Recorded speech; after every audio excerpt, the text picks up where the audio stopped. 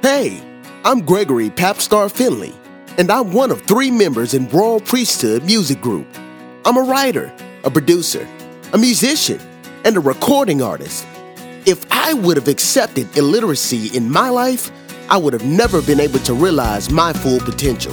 Imagine all of the hidden talents and treasures that are being locked away by illiteracy. Haven't you grown tired of the current systems that pressure us into being something that we are not?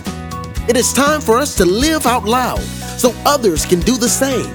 I would like for you to join us in breaking away from the cages that incarcerate our true identities. It's time to spread our wings and soar. You must be wondering, what is Cage Free Voices?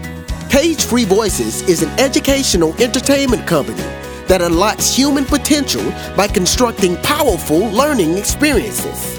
Bathsheba Smithen is the CEO and founder of Cage Free Voices, LLC. She is a young thought leader with over 12 years of professional experience working with challenged youth and presents the full package as a lyricist, songwriter, author, poet, and nationally known public speaker. For more information about the Cage Free movement, please visit www.cagefreevoices.com.